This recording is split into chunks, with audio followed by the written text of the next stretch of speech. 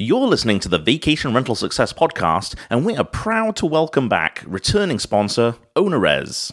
Providing a powerful and flexible system for managing vacation rental properties, OwnerRez provides booking and maintenance management, payment scheduling and collection, as well as insightful reporting. OwnerRez will provide you with a long-term booking foundation that is scalable for your vacation rental business while fully managing your channel listings, but still focusing on your brand, your website, and your way of doing things. If you sign up now using the promotional code VRF30, that's VRF30, you can get 30% off your first 3 months. Make sure you listen into the mid-episode break where you'll hear some great testimonials about OwnerRez and more about this incredible company. For more information about OwnerRez, click in the link in the description of this episode on your smart device. Let's get started. Here's your host, Heather Bayer. So who can you believe these days? The data companies assuring us all is okay because demand is increasing and there's a surprising surge in bookings. Or the Airbnb decriers who claim bookings are 45% down in certain areas, and everyone else in between. In today's show, I'm joined by Andrew McConnell, the GM of Revenue Management at TravelNet Solutions, to talk about where we are really at and how we can decode all this conflicting information. This is the Vacation Rental Success Podcast, keeping you up to date with news, views, information and resources on this rapidly changing short-term rental business. I'm your host, Heather Bayer, and with 25 years of experience in this industry, I'm making sure you know what's hot, what's not, what's new, and what will help make your business a success.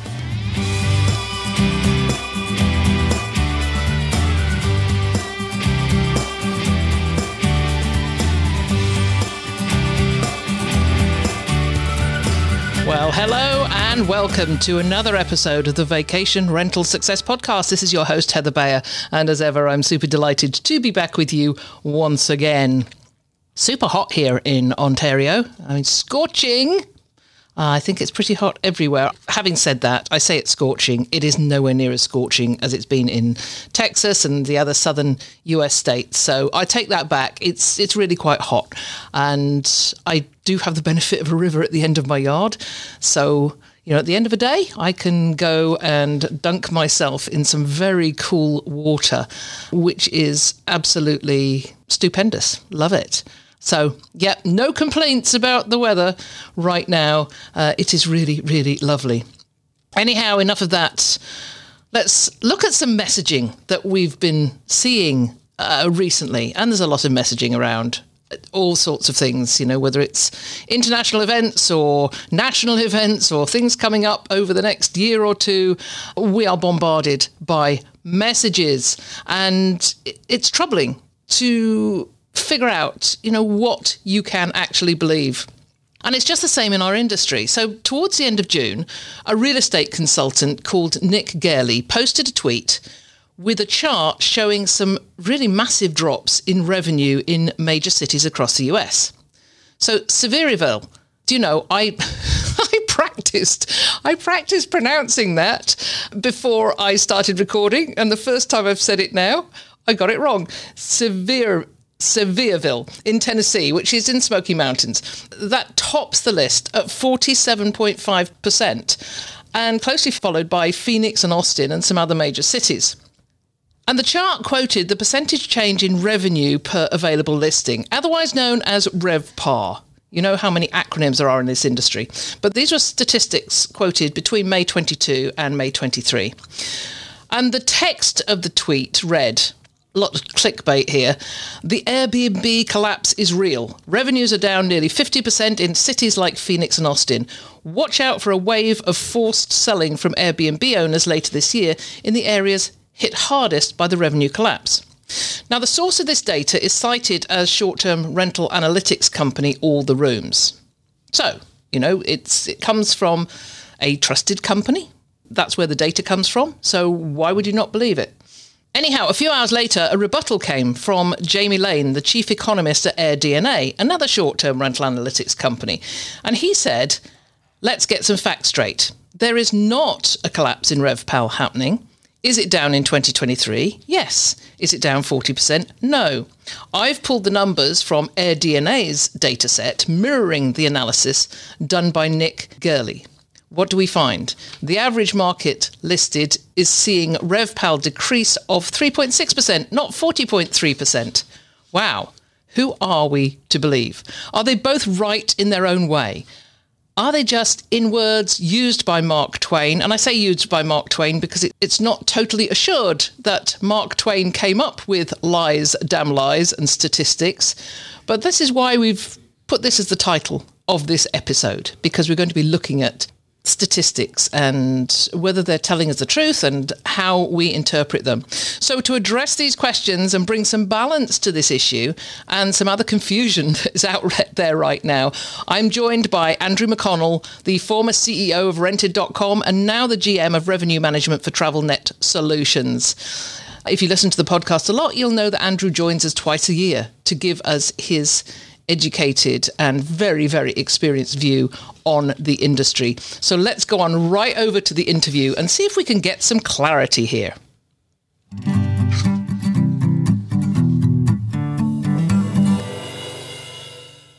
So I have with me once again Andrew McConnell.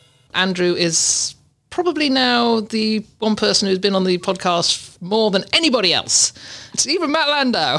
You've been on more than that. Now we do this twice a year, which I absolutely love. We're a little bit late this year. That's because our sort of 500th episode crept in and we wanted to mark that. But really glad to have you back, Andrew. So I've introduced you now as the GM of Revenue Management at TravelNet Solutions. It's a dynamic role. We do dynamic pricing. I have a dynamic role, so who knows? But formerly of Rented.com and also the author of Get Out of My Head, Creating Modern Clarity with Stoic Wisdom. Which has been a bestseller. Is it still a bestseller? Does it remain? Does a book remain a bestseller? Even if you drop off the top of the list. Yeah, I mean, it made the bestseller list, and then I guess you could have consecutive weeks. It's like, the same with a song. It was a number one hit. That doesn't mean it's the number one hit every single week. Yeah. Well, I don't know if you get our newsletters. If not, Yes. You do. So we've just created a new format for our newsletters. We're also started a Book of the Month club. Okay. So this month of July, it's They Ask, You Answer by Marcus Sheridan, which is a book I really, really love. It's just about every question that you get from your customer is an opportunity to create content, basically. It's just, and it taught me an awful lot. But your book isn't Book of the Month next month. You are Book of the Month for August. Very exciting. Very exciting. And my TED Talk just went live the last couple of days too. Okay, well, send me a link to that. Yeah, absolutely. That'd be very, very cool. Okay, we are here today talking about this confusion. We're down here, I am down here with everybody else in the mire of messaging, of things that come at us through the media. I mean, everybody is. We're hearing messaging about everything in our lives, and we have this task of trying to get through it and figure out what it means, what's true, what's not true, whether it's just statistics that have been manipulated to say one thing. And in the introduction, I'd mentioned that tweet by Nick Gurley, who nobody had heard of at that time. He's a real estate consultant, but he posted that tweet and I'm sure you've seen it, with the chart that showed massive drops in revenue in cities like Austin and Phoenix. And the clickbait title, The Airbnb Collapse is Real. And then, a few hours later, Jamie Lane from AirDNA comes back with the rebuttal of it, saying, no, there is not a collapse in RevPal happening. It is down, yes. Is it down 40%? No. And he's used the same statistics and came up with a different result. He said, what do we find? The average market listed is seeing RevPal decrease of 3.6%, not 40.3%. I want to talk about this, Andrew. I want to know that, those of us who are down in the trenches here and see this stuff, what are we to believe? Can you shed some light on these conflicting statistics and tell us what we should be looking for? Yeah. So as Mark Twain said, Benjamin Disraeli said. Yeah. I've been down that rabbit hole looking to see who said that. There are lies, damn lies, and then there's statistics, right? So you can spin it to say whatever you want. And, there's the adage of Jeff Bezos walks into a bar, and the average income in the bar, the average person's a billionaire. And then Jeff Bezos walks out, and the average person's making $60K a year. Averages don't actually tell you anything. There's huge variability.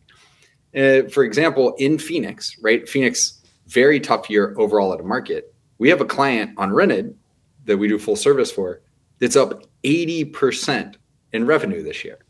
It is, averages aren't telling you anything. It's specific to you.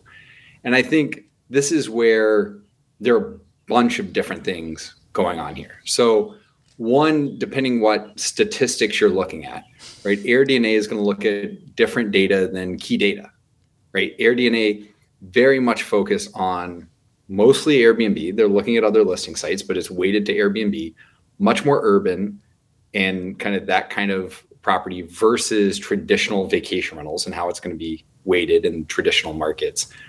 And they were impacted differently, right? In 2020, 2021, those urban markets, AirDNA was like, oh, this is the markets are performing much, much worse than historical.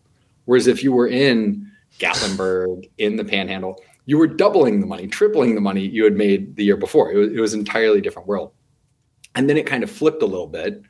Now that people felt more comfortable in cities, people started going more to these other properties, more to urban destinations, more international travel. And what that did, and this is probably the biggest problem, well, there are a lot of problems, is that it encouraged more and more supply, right? If you want to go build a hotel, it's a several year process. You need the licensing, you have to get the permitting, you have to go build it. Whereas anybody, legally or not, can just say, hey, this is now a vacation rental. I'm just going to turn it on, put it on a website, and people can start renting. And when you had the Airbnb boom, which was not an Airbnb boom, it was a alternative accommodation boom that people said, can't really travel internationally. I can drive to these places. I want more space. I don't want to stay in a hotel. Everybody was going after the same properties. And we got that in 2020. People missed out on 2020. And so it pushed it up even more in 21. So people booked way ahead because they didn't want to miss out. They were overpaying. And what that led to was a lot of people felt kind of scammed, right? Just because you were able to get 3 times the price did not mean it was really worth it, right? That was, we've gone through this inflection point a few times as an industry with early 2000s when things went on the internet with Verbo, et cetera. A bunch of new people came to vacation rentals and alternative accommodations. 08, 09 through 2012, Airbnb comes online. Whoo, another big explosion. 2020, another big explosion. The difference was in 2000 and in that kind of 2012 and post-financial crisis, people were over-delivering. It was a relatively cheap option for a family versus a hotel. And so people stayed. They're like, wait a minute. I'm paying less than I would for 2 or 3 hotel rooms. It's a much better experience. I have everybody under the roof. This time around, there were a lot of people who are like, wait, I don't even have to try. I can just jack up the price. People have no other choice. I'm going to make a ton of money. And they could in the short run. But this is where Goldman Sachs says, no, be long-term greedy. Don't sacrifice your long-term profits by just extracting value in the near term. And so I think a lot of people got turned off because they were overpaying. So that's a very rambling answer to say we're left where there are people that are very, very down. Look, when everybody could just jack up rates and you could put anything online that was not a hotel and people were desperate to get out of the house and go book, anybody could make money. You show up, you make money. That's why all these Twitter influencers or TikTok influencers are saying, hey, just go buy a cheap property. You put it online, you're going to make tons of money. This was also why in 2020, in 2021, I fielded a whole bunch of calls where people say, hey, would you please advise? We're starting a REIT. Could you be an advisor to us as we go buy properties to go into this? And every single time, I could have made a bunch of money, but every single time I said, this is the worst time to do it. Because you're buying when it's peak rental income and also peak prices. And so you're running the numbers on that. As soon as you buy it, the only thing guaranteed is that you paid a peak price. I can't guarantee you're going to have peak rental income anymore. In fact, I'm guessing it's going to start coming back. People didn't want to hear that because they wanted to go right then. And needless to say, they do it. And now these people are stuck with properties they overpaid for in markets that are not making the money that they made in prior years. So, yeah, when it's going up 20% a year, anybody can make money. In a tougher market, no, you have to be a better manager. And so this is where you're going to get a real shakeout. This is why, Phoenix is having a really tough time, but we have clients that are making literally 80% more money than they've ever made, because the ones that are doing it the best, you're pricing right, you're marketing right, you're providing amazing guest experience, you're still going to outperform. There was another article in Business Insider this week about the high end of the market and the low end of the market. And I think I referenced it in my newsletter a couple of weeks ago. And it had that picture of a really old style. The old Browns. The old Browns. We were still seeing them in Ontario cottages before we left. But basically they're saying if you're at the top end of the market, you're going to be doing pretty well. If you're at the bottom end of the market, you'll probably be doing okay. But the middle ones, you really have to increase your attention to the guest experience.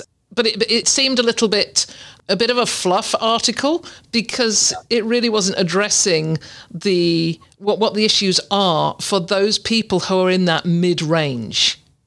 Yeah, I mean, this is where, with the internet in general, the fat middle gets killed. Right? So it happened with music. They say, oh, everybody can succeed now because it's all online. You can buy anything, books, anything. Actually, the fat middle dies. It's the long tail at both ends. So no one sold albums at the level that Taylor Swift and Justin Bieber and Bad Bunny, et cetera, do in terms of making money on the far, far end.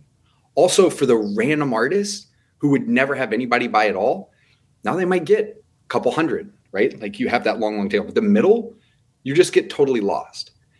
And this is where Sean Stewart, the guy who used to run vacation rental side for Airbnb, he came to DARM in 2020. And he told everybody this. This is the thing, is for years, people in the industry have been telling everybody exactly this, of saying, if you're stuck in the middle, you're just a commodity. That can be replicated. Anybody can go buy a bunch of IKEA furniture and put it in a mediocre home in a mediocre location. If you have unique inventory, right? The properties that kill it on Airbnb regardless are the unique tree house, the house shaped like a dog in Idaho. These unique. That's a potato, I think. Okay, potato, but there are multiple. The dog ones, there's a potato one, there's the Grinch one, right? Like those unique listings are always going to make money because there's more demand than there's supply. There's only one of those. If you're the fat middle, you did great in 2020 because there was more demand than supply, but no longer anybody can put that on. And especially if you overpaid for it, you're just not going to be able to make money there. So I think that was kind of their point on the two ends of that bell curve. Hey, if you're super cheap and your whole shtick is, we're not a hotel, you know what you're getting into, right? Like this is a $75 a night. You're saving money. You're not going to a hotel. Sure, you can always get the budget traveler there. If you're at the high end, I mean, those people don't feel recessions anyway. They're still buying yachts or doing whatever they do. But if you're in that middle tier, I'm a 3 or 4 bedroom, I have dated furniture or IKEA furniture, there are plenty of those. You're not unique. You're not special. Anybody can undercut you on price and they're going to beat you. Yeah, and I think they mentioned the travelers these days have the champagne expectations on a beer budget. Yeah, I wouldn't blame the traveler. I think that's what a lot of people say. But the flip side of it is there were so many properties in 20 and 21 and into 22 that were beer properties charging a champagne budget. And Skift had the same article even at the luxury end. In those same times, the luxury hotels were charging astronomical rates. And they said, look, this is really dangerous because when you start charging this, people's expectations fundamentally change. And you were charging this at a time where service levels were going down. Staffing was really difficult. It wasn't the best showing for a lot of people. And so you kind of burned. You had this opportunity to really win customer loyalty. And I think that's why you're seeing some managers do better than ever. Mm-hmm. They had this customer loyalty. People showed up and they said, maybe this was expensive, but it was worth it. This is a place and this is a property I want to come back to. This is a company I want to stay with again. And so they're not shopping for the budget on Vrbo or Airbnb or a listing site. They're going directly back to that manager saying, hey, I love staying with you last time. I'd like to come back this year with my family, with my friends, with whatever it is. And that is the name of the game. You have to over deliver. And just very, very few people did it because they were trying to make a quick buck. Mm-hmm. We're going to take a short break just now to hear about our sponsor, OwnerRez, directly from one of their clients. We'll be back to our interview in just a few moments.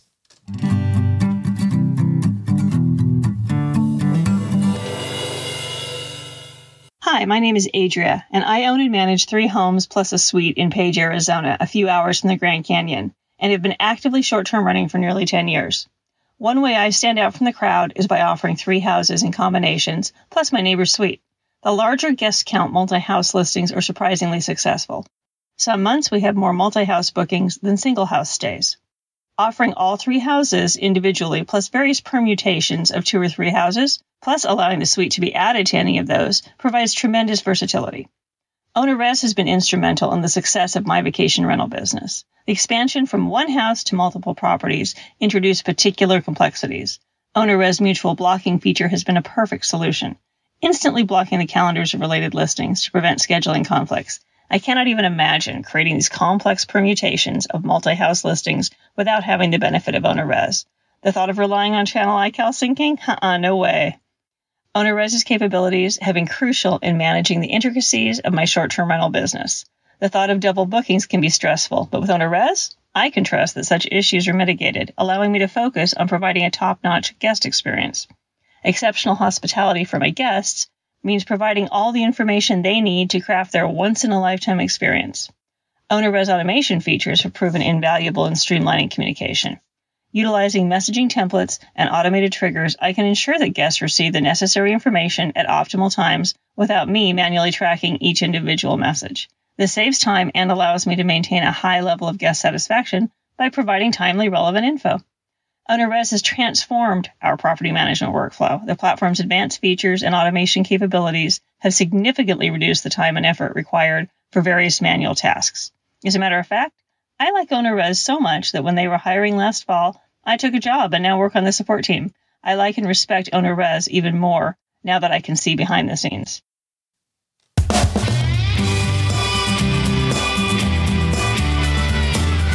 Well, that was a great testimonial. And now back to our interview.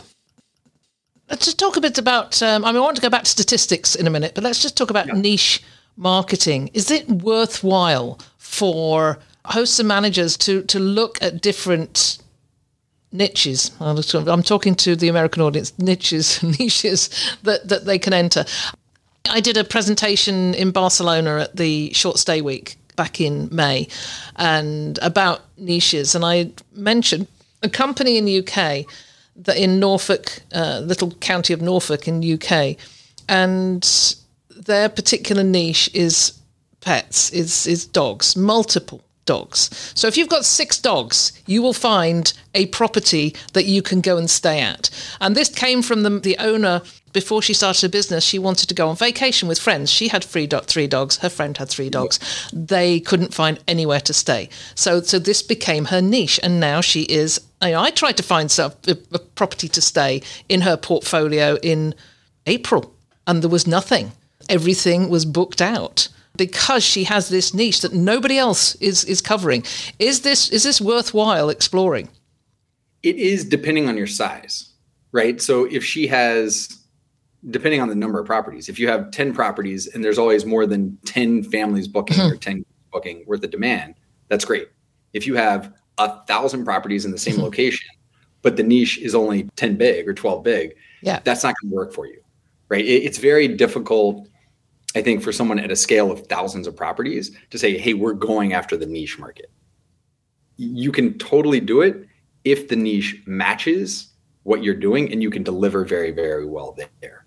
That's where individual properties can still do really well, right? Star Wars themed property around Disney If you really kill it on that, that's a bigger market than your one property, or even if you had 10 properties like that. That's a big market because there are a lot of people coming down to Disney for doing that. If you had 25,000 properties across the US and you said, our niche is Star Wars, not big enough demand for that. And that's where, the potato property in Ohio or those can all stand out because the niche is bigger than their supply. Separate from your niche too, I think this gets back to building demand that matches the supply you have. And it's like the planting a tree. When's the best time to plant a tree? 20 years ago. When's the second best time? Today? And it's when's the best time to build really robust CRM out and customer data and collect all of that so you can do marketing? 5 years ago. When's the second best time? Right now.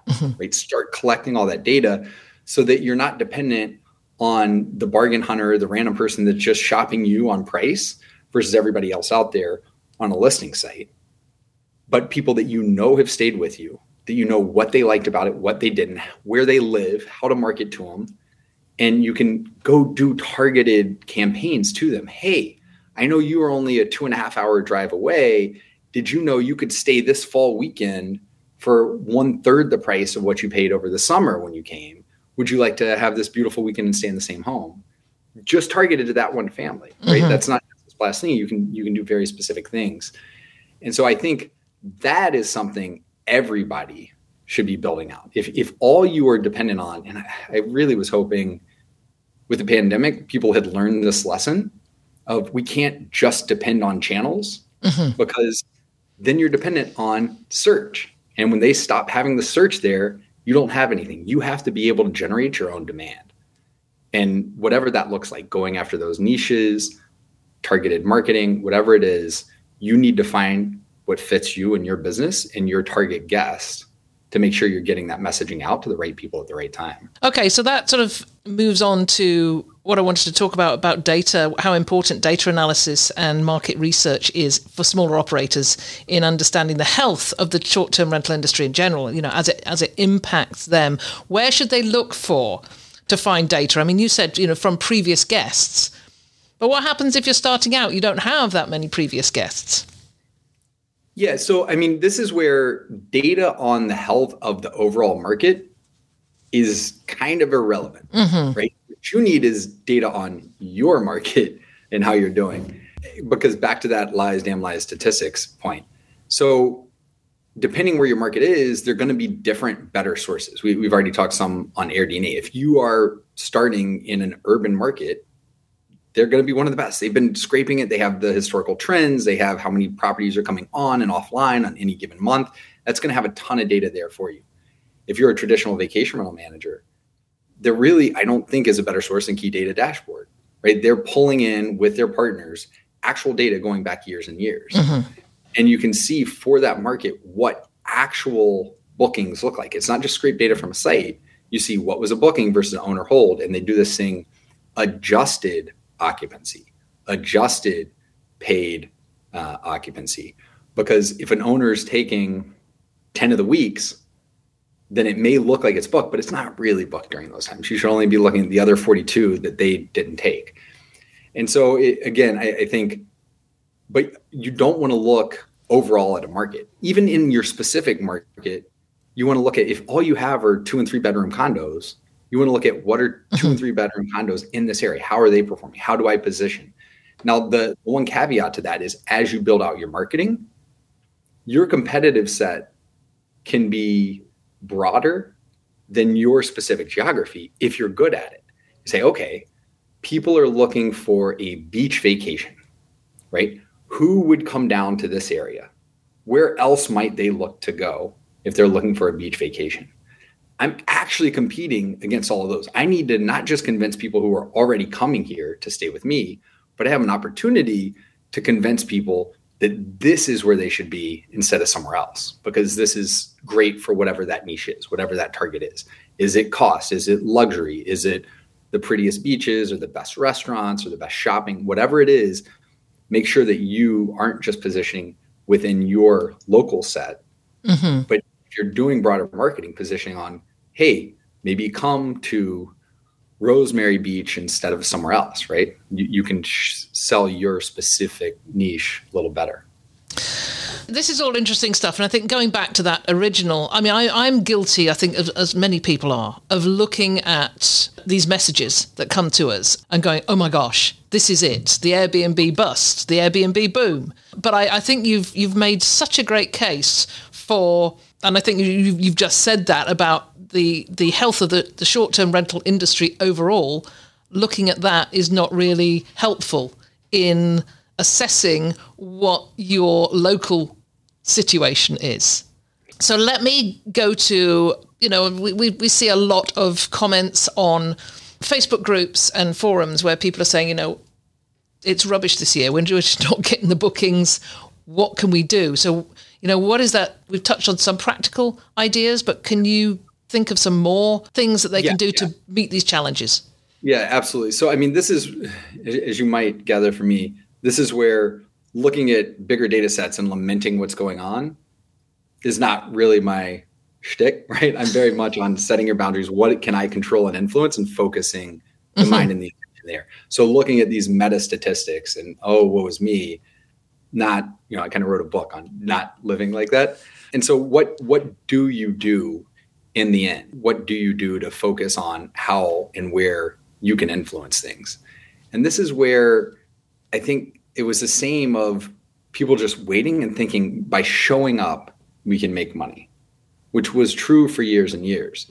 I mean, but running a business when it's competitive is actually much more difficult. But the thing is, that's also where the best businesses are built, right? Amazon's so successful because they navigated the .com boom and bust, whereas so many others fell out, pets.com, et cetera. They could take all that market because they were a well-run business and made it through. Airbnb started in the financial crisis.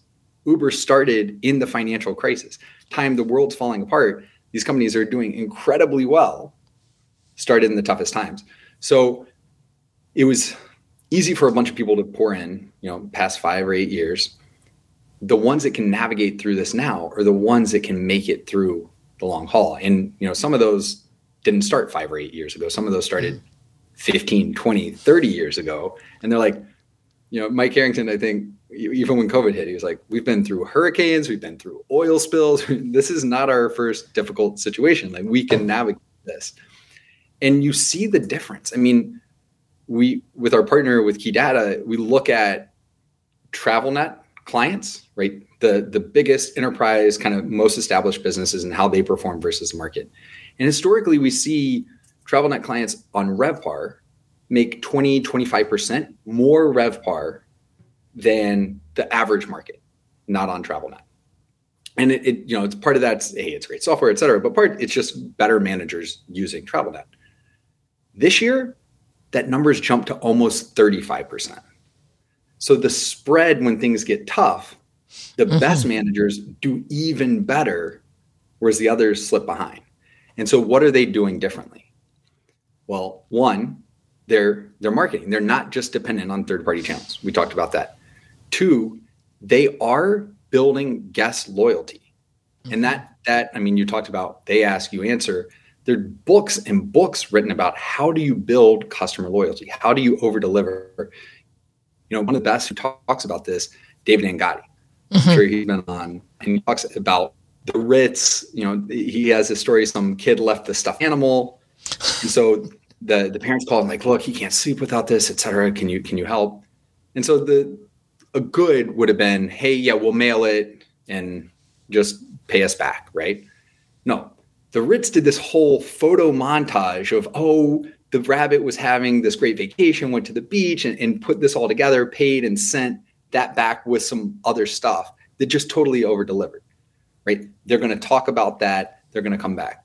Chewy, the food, the dog food, like pet food. They had this tweet that went viral because they had an annual subscription and someone's dog passed away and they said, hey, I need to cancel because my dog passed away. And they sent flowers and all this kind of stuff to the person and it went viral. But that wasn't a one-off. They do hundreds of those every month because that's just the company they are. Everybody has the opportunity to do that. And it doesn't have to be super costly. You just find, how do you stand out to your guests? Again, what is the niche? What are you going to over deliver on? It doesn't have to be everything. You have to understand where your cost and price point is and what you can relatively cheaply, given that price point and your skill set, deliver on. And then you need to be able to run the business efficiently, right? You need to understand, okay, yeah, we can all make money when we have 89% paid occupancy. But what if I need to design a business that can survive, that can break even at 54% occupancy, right? None of the businesses were going to survive at zero, right? When it all went to zero. Other than I know Ryan Dame talked about, they started playing with a subscription fee for their owners. So, hey, we can cut back on our percent of bookings that we take, the revenue, but we're going to have a monthly maintenance fee because we still have to take care of your property. Even if no one's staying in there, you need someone in there to make sure the toilets are flushing, to keep the dust bunnies away, the spider webs. And so having models like that, think about, okay, if there was a storm, how do I prepare ahead of time? How could I shift my business model that's not entirely dependent on booking revenue going up, but that's about building a long-term sustainable business? And that could be part technology, that could be part the people you hire being more efficient, what's contractor versus what's employee, part how you market, part how big you grow, right? Like part of it may be, hey, I need to be bigger than this size, but once I get to that size, it's actually problematic. I need to stay in this sweet spot. So much of what people do is focus on growth. I have 8 properties now, but I'm going to have 40 at the end of the year. Okay, but is that a good business? You could actually make less money at 40 than 8, depending how you set up the business. If you have a good business, just make sure you keep and maintain and run a good business, not just a big business. Okay, that's really, really good advice there. Talking about advice, I want to sort of move to your expertise or your core passion of Stoicism. And how can hosts and managers who are concerned, who really, and you have actually touched on this already, but I want you to expand on it a little bit. Because of, once again, going back to those anguished messages of, I can't cope with this, revenue is down, I'm not sure how we're going to survive, it's awful, I have to get out of this. How can they stay optimistic and proactive at times like these? Because, however much you cut it, it's challenging. It is. Yeah. And this is where we always have this line, hope is not a strategy, right? So optimism is good. Blind optimism is not. And the right answer may be to get out of it, right? Like if you were finding yourself, you got in it because you loved it and were making money, et cetera, and you're hating what it looks like now, then why continue banging your head against the wall? I always tell people, you have a choice. When you're in it, you may not feel you have a choice, but you always have a choice. People say, no, I don't. I have this car payment. I have this mortgage and blah, blah. It's like, no, you actually have a choice. You could choose not to make the car payment. You could choose not to pay the mortgage. Now, there are costs associated with that. You're going to get your car repossessed. You may get your house foreclosed on. But that's a choice. You're choosing that, you're prioritizing that versus something else. The first thing I would say, don't put yourself in the victim seat. Just know what your choices are and that you get to decide which path you're going to choose. You may not like the options there, but you get to choose which of the options currently available are, and then start creating a life and world where you have more choices in there. So just blindly banging your head and saying, hey, it's going to get better, let me stick it out, I'm not sure that's the right answer. The right answer may be to get out. If you are committed, you really want to be in here and work through it, there's a good business here. Now, if it's you own your own properties and you have it at a high interest rate and you overpaid and now you're managing income, the math may not work. I would not necessarily be optimistic there. I would be realistic, run the numbers. Hey, what do I need to break even? Just like oil nations do, what price per barrel of oil do we need to balance our budget? You need the same. What occupancy and ADR, what level of RevPAR, what number of properties do I need? Is that a realistic assumption? Let's go back. Let's look at 15, 16, 17, 18, 19, before the last 3 years. What is realistic? I ran some data with Key Data because we saw, right, we were climbing, fell off a cliff, and then this huge spike, 21, 22. And then 23 looks very different. And I had this question, are we back on the trend of where we would have been? If, like, we went backwards on 22, but are we back on the trend line?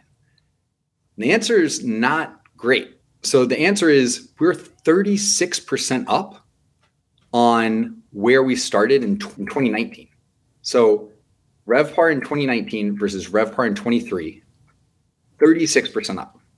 But if the trend had stayed from 2015 to 2019, we're 25% down. So we were used to this 14% every year, up, up. But it took such a hit in early 2020. And so the average year, we're actually down where we would have been had that trend continued through 19, 20, 21, 22, 23. And so that's tough. If you built a business that only made money when interest rates were near zero, not 5-6%, and revenue was only going up 15% every year, that's not going to be a good business. You might need to reassess the situation and change the business, what it looks like entirely, or change the industry you're in. There's going to be a shakeout. Not every tech company in the space is going to survive. Not every manager is going to survive. And failure is not saying, okay, I've had my time, I'm now moving on. Failure's wasting your life doing something you don't love and enjoy long after it makes sense to do so. So I wouldn't necessarily stay optimistic. I'd stay realistic and then decide, okay, yeah, actually there's a good path here. I can get the business at this level of occupancy, this level of RevPAR, this number of properties. I can do that. And I want to do it. That's a great path. If you don't want to do it, or there's not a good business story there, don't stick around. The world's a very big place. This is not the only industry there is. It's a great industry, but there are plenty of others out there. That is great. Thank you. We're coming up to the end here, and I just want to sort of look forward now. We've been looking back a little bit here. Just look at, what's upcoming. Are there any emerging trends or new developments that people should be aware of? And if so, how are they going to leverage those to their advantage? Yeah, I think looking forward, the only certainty is uncertainty, right? And that for the right person is the best case scenario. Because if you can learn to be comfortable and thrive in that and learn and grow, then you are going to beat out the competition. That if somebody else, hey, I needed to look like it did the last 5 years. Well, they're not going to do as well as a person saying, hey, I want to stay on top of the trends. I want to see what's happening in my market. I want to talk to my guests and understand, why are you coming back? Why are you not coming back? What else would you look for? That person's always going to do better in an up market or a down market. It's just an up market, it can hide a lot of ills. This is where with pricing and revenue management, people say, oh, no, I don't need it. I don't need dynamic pricing. We're making more every single year. Well, how much did you leave on the table? That it was hiding that you were actually doing terribly. Like, you thought you were doing well because you did so bad the year before that you could make a little bit more the next year. But when the market goes down, you start to realize, oh, wait, I don't actually know what I'm doing. Whereas the people who are, they're still making more money. They can continue to make more money because if you do things well, you beat out everybody that's just showing up. This is not an industry that you can just show up. Honestly, this is not a world that you can just show up anymore. I talked about my dad when he was growing up and in sports, he kind of competed with his city and state. And then by the time my wife and I are going, it's more national competition. We go to national competition. Like, honestly, now our daughter, whether it's going to schools, sports competitions, whatever it is, it's a global stage. You're competing globally. You can't just show up and expect an easy ride. You're competing against the world. When it comes to time and attention vacation, you're not just competing against a few houses or condominiums in your little area. You have to contract people to come there in the first place. You have to get them to choose to travel instead of spending their money somewhere else, right? And if you don't love it, you're never going to beat the person who loves it. The people who got in, not because they read a tweet of, hey, this is an easy way to make money.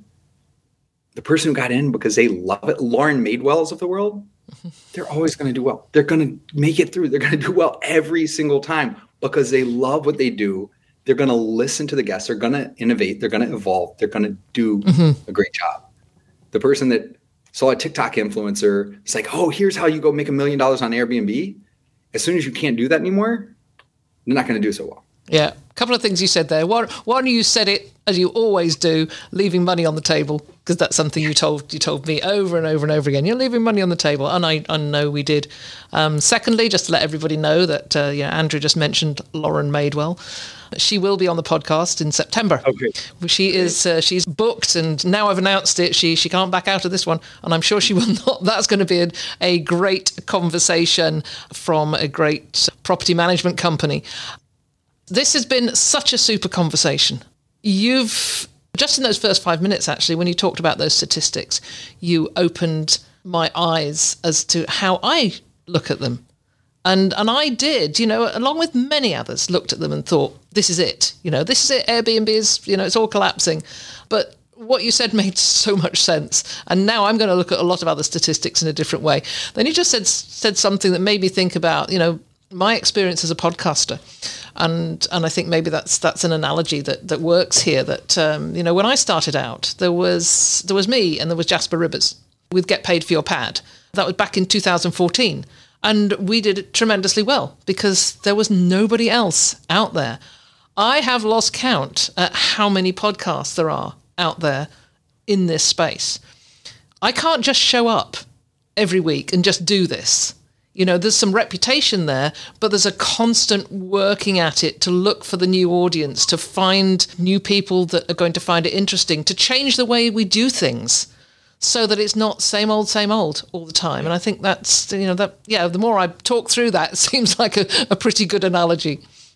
It's 100%. So what you're doing, you're asking people to give their time, right? This portion of their life every single week of their time and attention to what you're doing. So you have to deliver. It has to be worth it. In vacation rentals, we're asking so much more that you get 2 weeks a year, if you're in the US and lucky, to go travel. And I want you to spend that very, very tiny amount of this incredibly valuable time with me as a manager, as a host. What is my case for that? Can't just show up. Mm-hmm. Yeah. Have to do something special.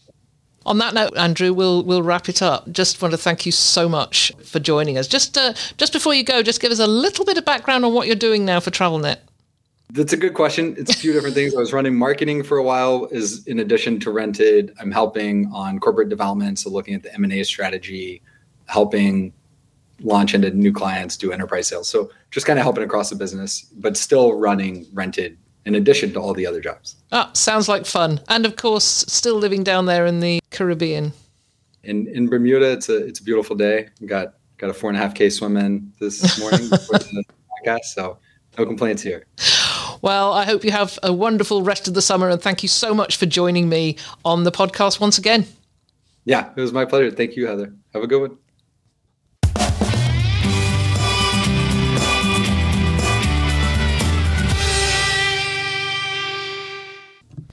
Well, that was a great conversation with Andrew, as ever. He always enlightens me, and I come away feeling just that little bit more educated.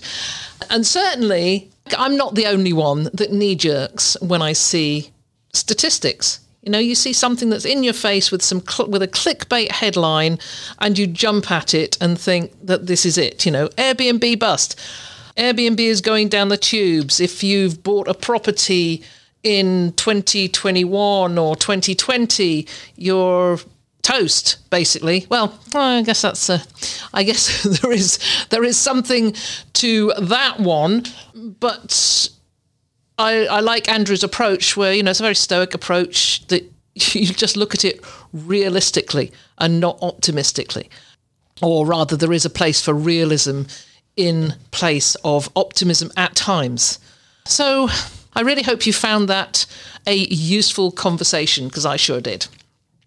So as I mentioned, Andrew's book, Get Out of My Head, will be featured on the newsletter and on the Facebook group over the month of August.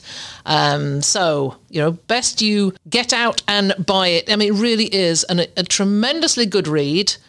As you can tell from the way Andrew speaks, he's a storyteller, loves telling stories, and this book is absolutely jam-packed full of stories, all relevant to what he's talking about, is about taking a stoic approach to everything in your life, not just the industry that we're in. I love this book. I pick it up and just pick a page sometimes, and it gives me some really great insights. So we will be discussing that over the course of August.